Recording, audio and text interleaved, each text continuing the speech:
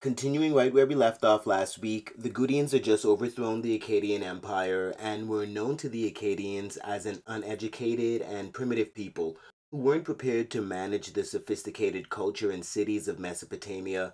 And under the rule of the Gudians, those cities soon fell into decline and the region entered what is considered to be a dark age. Eventually, the surviving Sumerian dynastic bloodlines seized the opportunity during the mismanagement of the region and overthrew the Gudians, expelling them from Mesopotamia back into their own lands and re-established the Sumerian monarchy. But the rule of the Sumerians at this point would be short-lived when the Sumerian ruler decided to attack a city far to the west in modern-day Iran called Elam. The Elamites retaliated by invading the Mesopotamian cities, destroying many of them and occupying the region for over 20 years. In the surviving writings of the Sumerians and Akkadians, they considered the Elamites to be a backwards group like the Gudians who didn't respect their cultures or religion. The historical record tells us that during this time, a prolonged drought in an area known as the Levant affected a nomadic tribe of herders who sought the lush irrigated fields of Mesopotamia, and soon a large-scale migration ensued by a people called the Amorites, from an area which included present-day Lebanon, Syria, Jordan, Israel, Palestine, and most of Turkey. The Levant included all of the eastern Mediterranean, extending from Greece to eastern Libya. With such overwhelming numbers of Amorites flocking to Mesopotamia, the Elamites were outnumbered and were driven out of the region back west to Elam. If you happen to remember anything from religious studies classes, the Amorites are also mentioned in the Bible as the inhabitants of Canaan and are most famous for the founding of the city of Babylon. The Amorites then dominated the region for hundreds of years, and eventually, under the leadership of an Amorite king called Hammurabi, the city of Babylon became the center of his empire, known as the Babylonian Empire. Hammurabi is credited with the creation of the Laws of Hammurabi, which, unlike earlier Sumerian law codes such as the Code of Ur-Nammu, had focused on compensating the victim of the crime. The Law of Hammurabi was one of the first law codes to place greater emphasis on the physical punishment of the perpetrator. It prescribed specific penalties for each crime and is among the first codes to establish the presumption of innocence.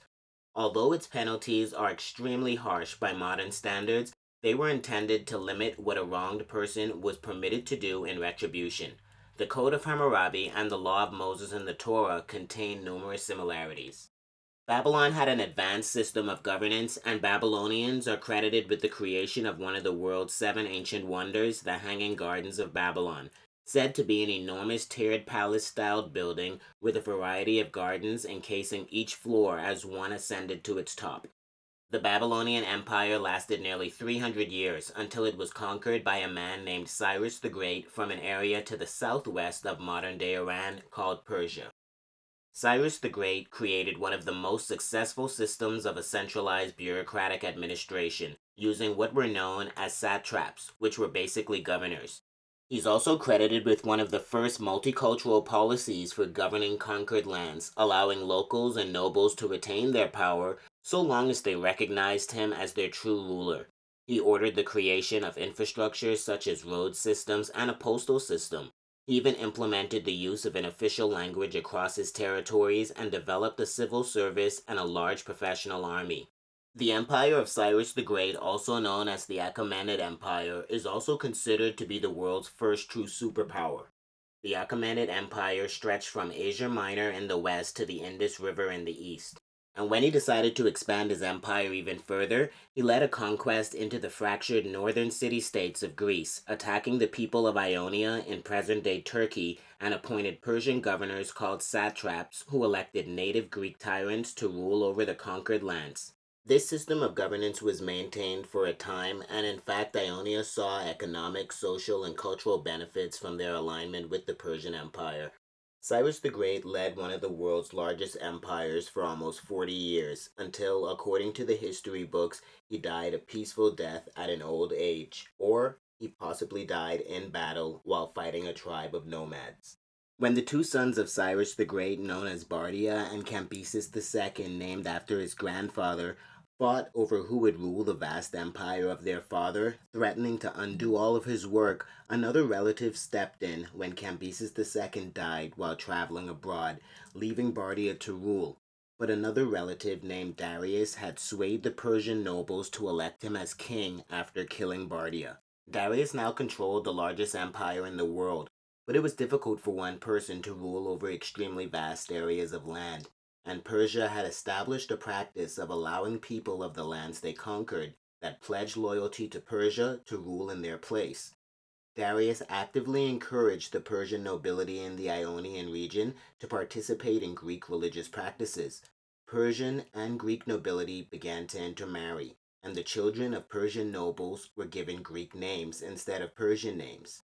This culture mixing and the allowance of Greeks to continue governing their own lands was quite successful until one of the Greek appointed tyrants of Ionia failed to conquer another Greek state in the name of the Persian Empire, and fearing the punishment he would ultimately receive for his failure, he rallied the Greek people of Ionia to rebel against the Persian Empire, and with the help of the Greek city-states of Athens and Sparta, attacked the city of Sardis, home to the king of Persia's brother and governor of Ionia, burning it to the ground.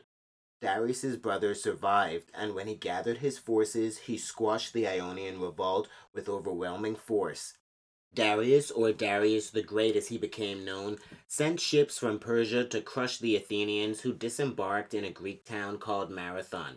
The Athenians sent word of the coming invasion to Sparta, who could not join the Athenians due to their respect of an important religious festival. The Athenians were joined by other Greek states, and together, although vastly outnumbered, they were able to block the progression of the Persian army, achieving a decisive victory at what came to be known as the Battle of Marathon. Marathon, a long-distance running race, is said to get its name from the town of Marathon, when after the battle a herald was sent running from Marathon to Athens to announce the victory. Distraught over the defeat and retreat of his army, Darius the Great, nearly 3 years later, began to prepare for another invasion into Greece. But before he could accomplish that, his subjects of Egypt revolted, and he grew sick and died before he could seek his revenge on the Athenians and Greece. After his son Xerxes inherited the throne, he pledged in the name of his father that he would conquer all of Greece, achieving what his father was unable to do. Xerxes first sent emissaries throughout Greece demanding earth and water, a show of submission. Most city-states accepted the offer, as word of the size of his army reached Greece. Most of the city-states accepted the Persian king's offer, except for Athens and Sparta, which out of the hundreds of city-states in Greece at the time were the most powerful and influential. Athenians were fierce soldiers, but their society was highly focused on culture and education, whereas Spartans were purely military-minded. It's estimated that the Athenian and Spartan army had less than 10,000 soldiers, compared to the Persian army with a force of over 250,000 soldiers and over 1,000 warships. But after the first failed invasion under his father, King Darius, the Athenians had constructed new ships that were faster and more maneuverable than the larger Persian warships. When the invasion commenced, the Persian army marched into their lands, conquering every city in their path with little to no resistance, while their ships sailed alongside in a joint force heading straight for Athens. But the Persian Empire was used to dealing with fractured city-states, not a unified force. The army was led by the king of Sparta called Leonidas. The sheer numbers of the Persian army filled the rulers of the Greek city-states with fear, and therefore when Leonidas of Sparta and the Athenians asked for assistance, only a few of them responded. To resist that large of a force was seen as a fool's errand. Spartans were bred for battle, but in order to reserve a religious ceremony that had prevented the army of Sparta from being called into war at the Battle of Marathon, the Spartan king Leonidas broke their sacred tradition and, against the wishes of the Spartan government, took 300 of his best warriors and marched to block off the Persian army's advance, and was joined by over 6,000 soldiers made up of only a few of the Greek city-states. If you've ever seen the movie The 300 starring Gerard Butler, you will recognize this name and the story as the Battle of Thermopylae. The Spartans and those that joined them planned to meet the Persians at a narrow path at Thermopylae and force them into battle. Instead of fighting the overwhelming forces of the Persian army in an open field, They came up with an ingenious idea to fight them in a narrow corridor. During this time, it's said that Xerxes watched from a hillside cliff, sitting atop a golden throne carried by his slaves. But with the strategy in place, the 300 Spartans and the over 6,000 soldiers fighting alongside them managed to hold the overwhelming forces of the Persian army at bay at the narrow pass, killing thousands of Persian soldiers. When one of the villagers confessed to the Persian soldiers that there existed a secret path to bypass the narrow corridor, the Persians were able to use the shortcut to exit behind the Spartans. Once King Leonidas of Sparta realized his men were outflanked and that there was little chance they could stop the wave of Persian soldiers, King Leonidas ordered the retreat of the bulk of his forces, to which only a few remained to fight alongside the 300 Spartans. Leonidas and his 300 soldiers fought one of the most lopsided battles in history. They were immensely outnumbered and should have been quelled with ease, but their resistance to the Persian forces that many saw as unbeatable would go down as one of the greatest shows of resistance from an invading force in all of recorded history. Unfortunately for Leonidas and the 300 Spartans, once the Persians were informed of the shortcut, there wasn't much time before the Spartans and their soldiers were overrun and defeated. When the Persians recovered his body, it's claimed that Xerxes was so enraged by Leonidas's defiance that he ordered Leonidas's head to be removed and his body crucified as a warning.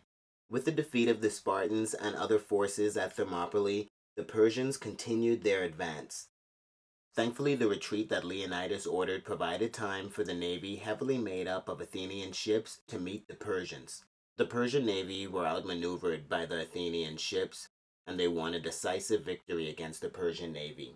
Xerxes, who did not want to be trapped, ordered his forces to retreat and fled back to Persia. Disgraced after the loss, just like his father Darius the Great, he had used a large number of resources, men, and money to finance the failed conquest, and years later he was assassinated by one of the members of the Persian court.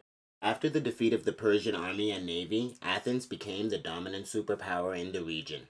Over time, a man known as Philip II of Macedonia would lead men into multiple battles. Athens had seized power after the Persians retreated, but Macedonia had been subjugated before and did not want to follow Athenian rule. After Philip II concluded a number of successful battles against Athens, he was named the ruler of all Greece, and created a federation of the Greek city-states called the League of Corinth, and peace between the Greek city-states was maintained for a while, but soon others grew jealous of his power and influence over the region.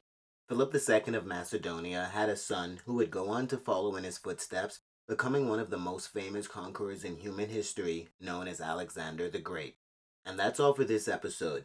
Next episode, we'll discuss the empires of Greece, Rome, and eventually those of Europe that would be responsible for discovering the New World and what followed after European arrival.